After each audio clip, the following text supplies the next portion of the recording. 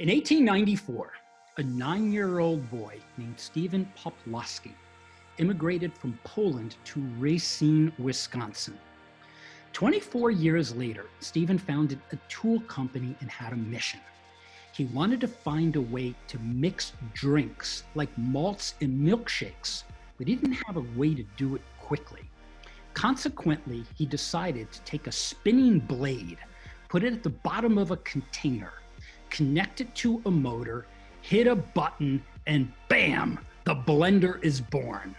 Now called a liquidizer in the United Kingdom, in 1937, the machine was introduced to the public and sold for a whopping $29.75.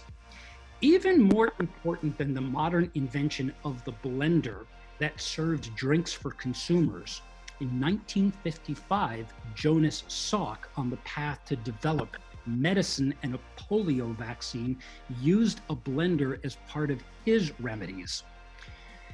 I can only think when I hear about the blender in nutritional healing that our guests today have made Hippocrates proud. Because what Hippocrates said way back 5,000 years ago is, let food be thy medicine, let medicine be thy food. Which brings us to today's guests. Welcome to A Climb to the Top, Stories of Transformation on Talk Radio 77 WABC. I am Chuck Garcia, and my guests today are Veronica Wheat and Brandon Kress. Veronica and Brandon, welcome to A Climb to the Top. Thank you. Thanks for having us. No, great to be here. It's great to have you here. And Veronica, we sometimes refer to you, and I know your website is called Chef V. Do you prefer Veronica, Chef V, or do you go either way? I prefer Chef V because a lot of times people mess up Veronica. So they'll say Valerie or Victoria. So V is great. No, V is good. Well, Chef V, it's great to have you here. When I talked in the opening about nutritional healing, I think it's best to introduce you, as I see you, as a nutritional therapist. Is that a fair conclusion? Yes. Yes, Chef. You are an author. And Brandon, you are Chef V's partner. Is that the best way of putting it? Yep. Happy partner. A happy partner and CFO of the enterprise. Well, let's get back before we get into your story of transformation. Veronica, let me hear from you. Give us your background. Where did this all start? Well, in 2010, I graduated college in San Marcos, California.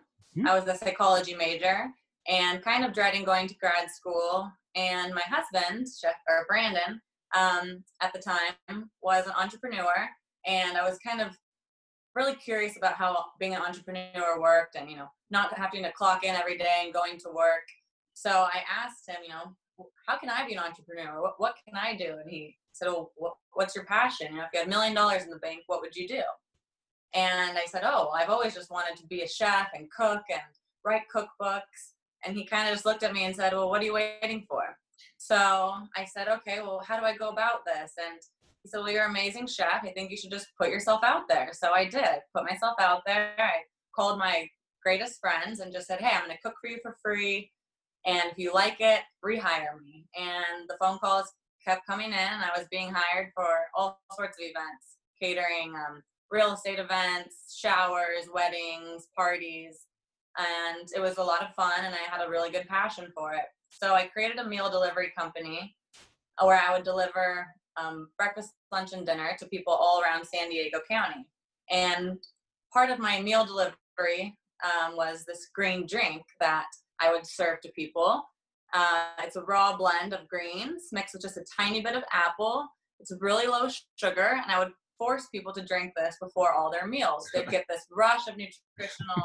Let me stop there. You would force them. Yes, so this is tell them. in The French. food's great, but They call it an amuse-bouche. The palate cleanser is that what you were going for?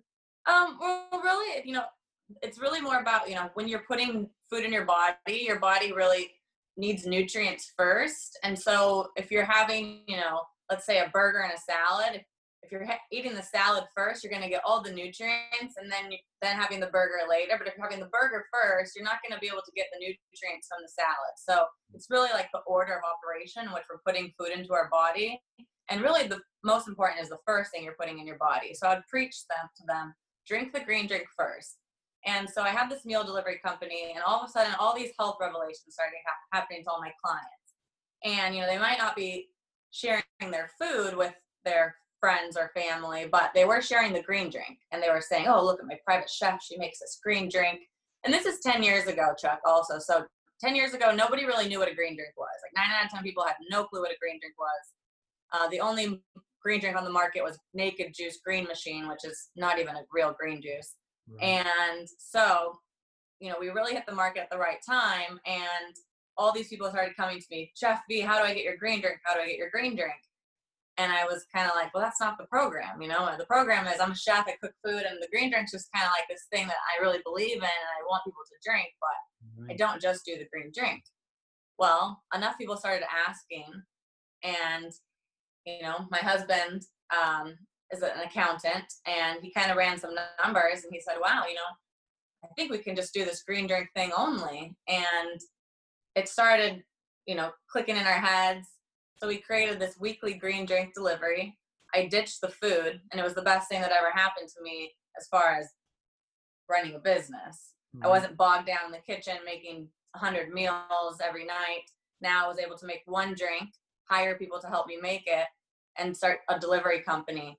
So we started in San Diego, delivering all around the county. Then we expanded to LA, Orange County. And that was about 4 years, so 2010, 2014. And in 2014, we decided our delivery model, let's pack it up and let's move it to New York City. All right. I'm glad for that, because I know you are in West Caldwell, New Jersey, but I want to take a moment here. And Brandon, I'm certainly going to ask your contribution here. Chef V, when you made that decision, I'm going to not do what I was doing, even though you were trained and as unscalable as it may seem, cooking for 100 people, a full course is difficult. But to make the choice now, we're going to create this niche. This is something new you otherwise hadn't thought of. What were the fears, the anxiety? How are you feeling in the transition? Definitely. You're making a leap. So is this going to work? Like I said, 9 out of 10 people didn't know what a green drink was. So how do we market something that nobody knows what the heck it is? Right. And we really believed in, having a week of it, because if someone just buys one drink, they're not going to see the benefit of it. So we really, we decided, we really got to get people on this weekly thing so that they're having it every week so they see the benefits. Right. I'd like to touch on that briefly. Yeah. I think one thing that Chef V had to sacrifice was the cooking and the passion for food. That in order to scale our business, we really had to focus on one drink, and that becomes more of a job. You're trying to train people, the deliveries, and thousands of customers that you're having to deal with, and you really transition from this passion, this fun cooking, to now you're running a business and a job. And that transition, she's done a wonderful job, but it's not an easy transition for anyone. Well, Brandon, putting your accountant hat on as the CFO, what were your considerations that you were at this point? Okay, can we do this? What was required in order to open up or create the factory and all of the production necessary to make this work? So a couple things. We ran the numbers, and 100. If we can get 100 people on a weekly subscription, we really thought we'd have something. Okay, so the subscription model, that was the first business consideration. That's correct. We had to have a subscription model. It was all about the subscription. Okay. And then doing your own deliveries. There's a lot of money in the logistics, and we're paying a lot of companies are paying UPS, FedEx a lot of money. And if you can figure out how to do your own deliveries, there's a lot of margin there that really helps the bottom line. But I would imagine for the delivery, that means you were probably going to stay within some reasonable circle of your base, which was San Diego. What were you thinking about the expansion? Well, in the beginning, definitely we were starting in San Diego. But when you have a delivery model, it's really based on population density. Right. So dense population, San Diego, 3 million people. Right. Dense population, close to us, Orange County, again, a couple million people. LA, 10 million people. So we tested it. It worked. It was successful. So we thought next biggest densest population, New York City metro area. So that was our decision to go there. While you were building it in San Diego, then were you delivery or did you establish a retail outlet where people could come to you? In the beginning, actually, we rented kitchens. Okay. So it was a commercial kitchen where we would rent it by the hour. And we would even rent like non-peak hours in the very beginning just to save money and build our business until we outgrew our first rental kitchen. Actually got kicked out because we had so many orders. We were hogging up all the space. It's a good problem to have. So we moved. We got a much bigger facility with like 5 refrigerators, huge. Thought we could never outgrow this. We outgrew that in less than a year. Wow. So with those, they were just commercial kitchens. They did not have a retail front. However, because our model was delivery, some people delivery wouldn't work for them. So they would come pick up at our facility. Okay. In 2014, we built our own facility in San Marcos, California. We took over an old bakery and turned it into our production facility with a tiny little storefront where people could come pick up the product. And Brandon, what was going through your mind? There was a validation the subscription model was working, but you had to figure out the expansion and the scale. What were you thinking about what direction this was going to head in? So this is pretty interesting. When it comes to food and beverage, there's a couple great things for entrepreneurs and people who don't have a lot of startup cash. Mm-hmm. Is one, people like local, unique food and beverage. That's popular. It's only getting more popular. And then as Chef V touched on, you can rent a kitchen by the hour. You don't need to go build a big facility. If you're doing deliveries or selling at a farmer's market or have some other way of selling other than a retail store, you can go and rent a kitchen by the hour and get started at very, very low cost. So at first, you didn't have to assume ownership of a plant. You could outsource it. But at some point, you had to make the conversion. Was it financially viable in order to do that? The orders were there and it was very easy transition. Okay, good. So you had enough business to justify it. But Chef V, you had to figure out, how do we keep maintaining the quality and yet also expand the quantity? How'd you do it? Well, I mean, yeah, that's definitely always a hard part. So in the beginning, we used to we still hand blend every single individual gallon. So unless it's ordered, we don't make it. It's not like we're making this ginormous amount and then praying that people come buy it. We get all the orders in and then we make it. So we've still kept that. But we have had to, we used to bottle it like individually by hand. Now we've scaled up. We have bottling machines. So we still blend everything individually, each gallon. We keep a count. But now, we have machines that kind of help us bottle and get the process going a lot faster. So quality control is always like the top of my list, right, because we are blending raw vegetables and we're trying to make people healthy, not sick. So, and it's an organic product and it's never pasteurized. Right. So, maintaining that is very, very crucial to me and critical. And we're using organic product and it's all vegetables. So we have a lot of checks in place. We are certified organic, so we have a lot of inspections annually. We have a lot of tracking, tracing that we're always doing. You're listening to A Climb to the Top, Stories of Transformation on 77 WABC. My guest this evening is Chef V, Veronica Wheat, and the CFO of her organization, Brandon Kress. Let me switch, if I may, because I'm not saying that the food is easy, but what we know is you have a list of ingredients, you have a process. But right now, I'm only looking at 2 people representing the interest of Chef V. I would imagine you have hired people along the way. Tell us about the building of your organization and the challenges that have come with other people coming now into your organization. Yeah, well, definitely, I think the hardest part about any business is the people and hiring the right people and finding the right people. We've been very fortunate to have amazing people helping us this entire time.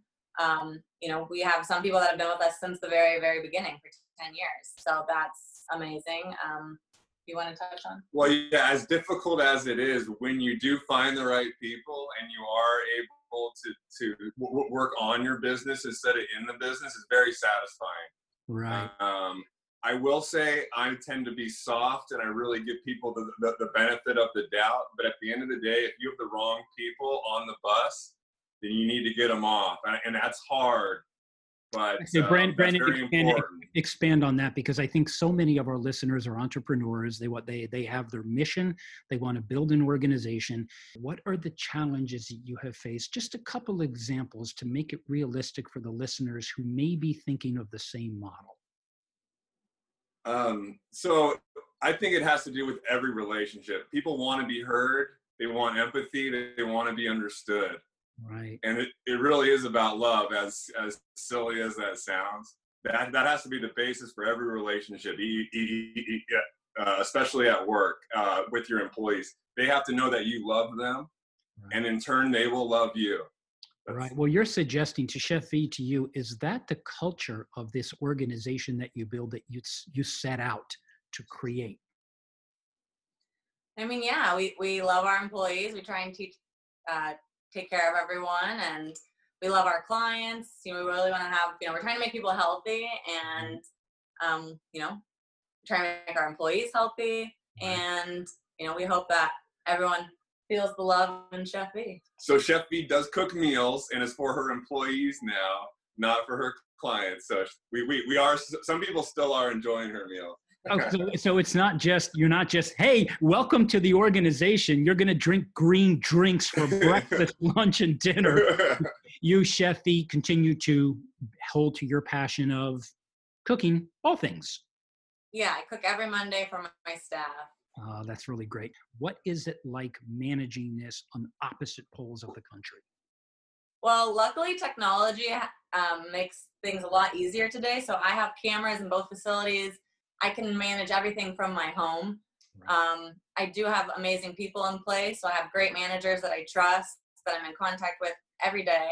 And, I trust them to run everything, and I'm in contact with them. I get reports every day. I see the numbers every day. I'm on camera watching them. I'm watching all the orders that come through, and we're in constant contact for products and just quality and all of those things. So I would imagine, I love San Diego and the food. It's always fresh. New York is more challenging to get curly parsley. That's probably as good as what you might get from a farm in California. Does that assume that your production facility in San Diego on the East Coast in New Jersey, do they look alike, or are there differences because of the geography? They're pretty much fraternal twins. Yeah. Okay, that's a good way of looking at it. I would imagine, though, you have to be adaptable to the East Coast where the ingredients are not as fresh. Is that fair? I thought that 6 years ago when we moved there. But I was pleasantly surprised. And actually, before we moved to New York the first time, we heard every single negative thing you could ever hear from people on the West Coast. Oh, you can't deliver there. The mob's going to stop you. Did anybody remind you of the fact that you are in the Garden State? And so we listened to our guts and we went for it. And pleasantly to our surprise, it's New York City. They have everything there in the world. And there's hundreds of juice companies popping up in New York City. So where's all their produce coming? They have so many produce companies that have to get this done, and there's actually tons of farms in Pennsylvania, New Jersey, New York. There's so many farms, and when they don't have it, they do get it from California, and it comes basically overnight. So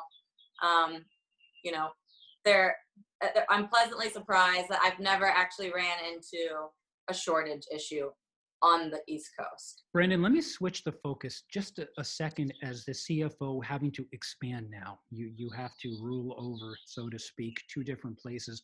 What were the financing challenges, and how were you feeling in the expansion?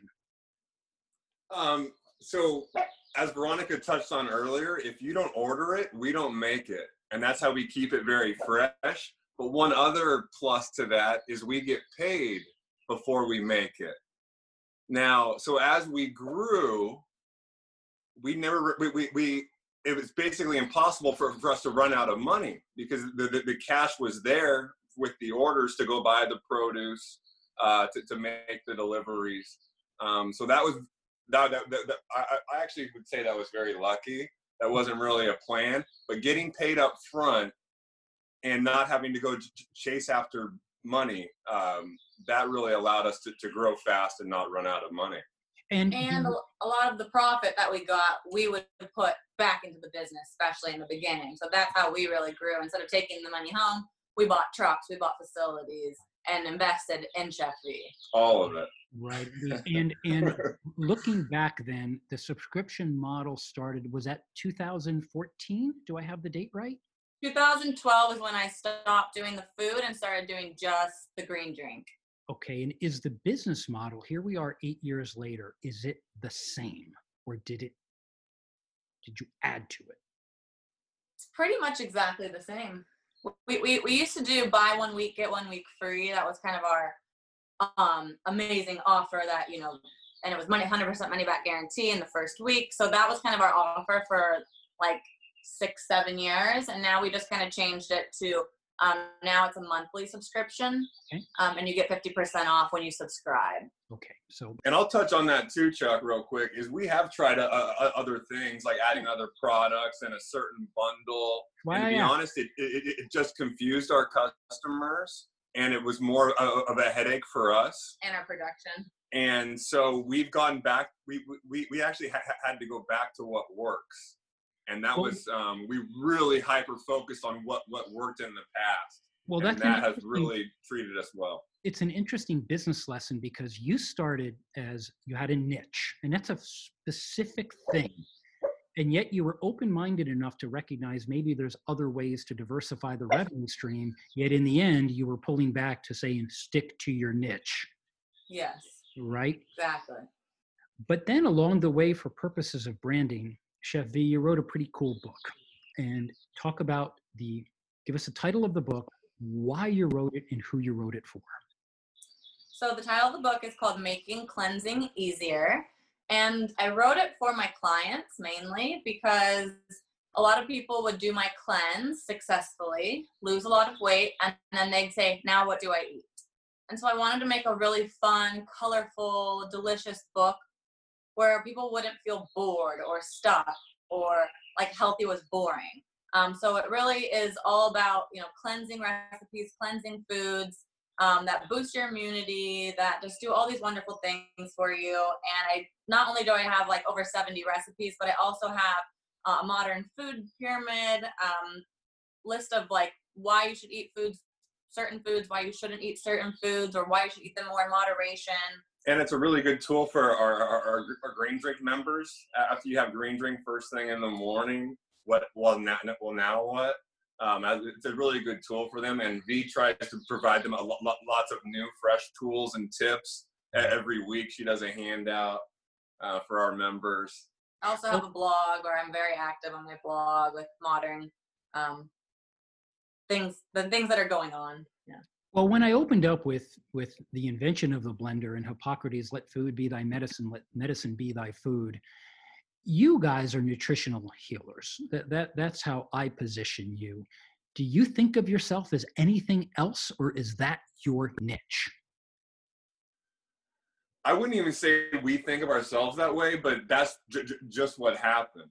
Right. Just through all the testimonials and the ailments that people have had for years and have tried everything, and then they do green drink for a month, a year, and their gout is gone, their diabetes is gone, they're not taking certain medications. We knew none of this was good. That really wasn't the plan. We really enjoyed it. It was really good for us and good for her meal clients, but we had no idea that we were going to get all these testimonials. And people just came pouring in, telling us. There was one time this lady literally came into our office. She said, I want a job here. And we said, oh, okay, who are you? She said, I've been on your product for a year. I lost 100 pounds. I no longer have type 2 diabetes or Graves' disease. I'm off all my medications, and I could sell this product to anybody. Wow. And we said, oh, okay. now your sales force is your clientele. Yeah. Chef, let me close with you. If somebody is thinking about this. They want to start their own thing based upon their passion and their mission. What do you want them to think about the prospects of creating their own enterprise? I feel like if you're passionate about something, then go full force, and you're going to be successful. Because if you're trying to copy someone or do something that someone else is doing, you're always going to be in the shadow. So if you're the first, if you create something and you're passionate about it, people are going to copy you. You want to be copied, not copying somebody else. So just, you can learn from other people and, stand on the shoulders of giants, people that have done it before us, definitely. But, you want to be unique and creative and have your own niche. That, I think, if you do that and have that, you're going to be so successful. No one can touch you. And I think, Brandon, from your point, there were some unintended consequences about who you became. You became nutritional healers. What do you want the business person, the entrepreneur, to do when they are presented with an opportunity to turn an idea into an enterprise? What do you suggest? Well, I want them to keep in mind that it's all about marketing. You really need orders, and revenue can solve a lot of problems. If you have orders and people that want your stuff, then you can build a business. But if you don't have orders or revenue coming in, it's very, very difficult. Very difficult. Yeah, what you're suggesting is blending the idealism of this wonderful thing with the practicality that you got to get money in the bank. Exactly. Yeah. Where those two mix, where you have a passion and you can make money, that's really where you want to be focused. Well, I'm going to leave it there. And to our listening audience, thank you for tuning in. You have listened to A Climb to the Top, Stories of Transformation on Talk Radio 77 WABC. My guest this evening was Chef V, Veronica Wheat, and her partner, Brandon Kress. Let me leave them with, where do they find you? Chef V, if somebody wanted to now inquire about your enterprise and your drink, where do you find you? So we are online at chefv.com. We mainly deliver basically to the whole United States, minus a couple of states in the middle, like Texas and obviously Hawaii, Alaska. Mm-hmm. And Florida we do not, but mainly every other state we do some sort of delivery there. Or if you're local, we have 2 storefronts, one in San Marcos, California, which is North San Diego, and the other one is in West Caldwell, New Jersey. So you can come in, check out the facility, you can see where all the magic happens, where it's made, and we also have an array of other items that you can buy at our retail stores. Well, Chef V and Brandon, thank you very much for coming on to The Climb to the Top. It's been a pleasure. Thank you, Thanks, Chuck.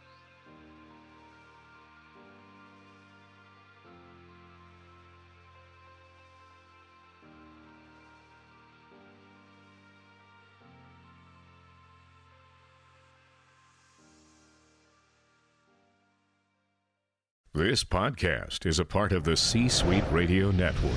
For more top business podcasts, visit c-suiteradio.com.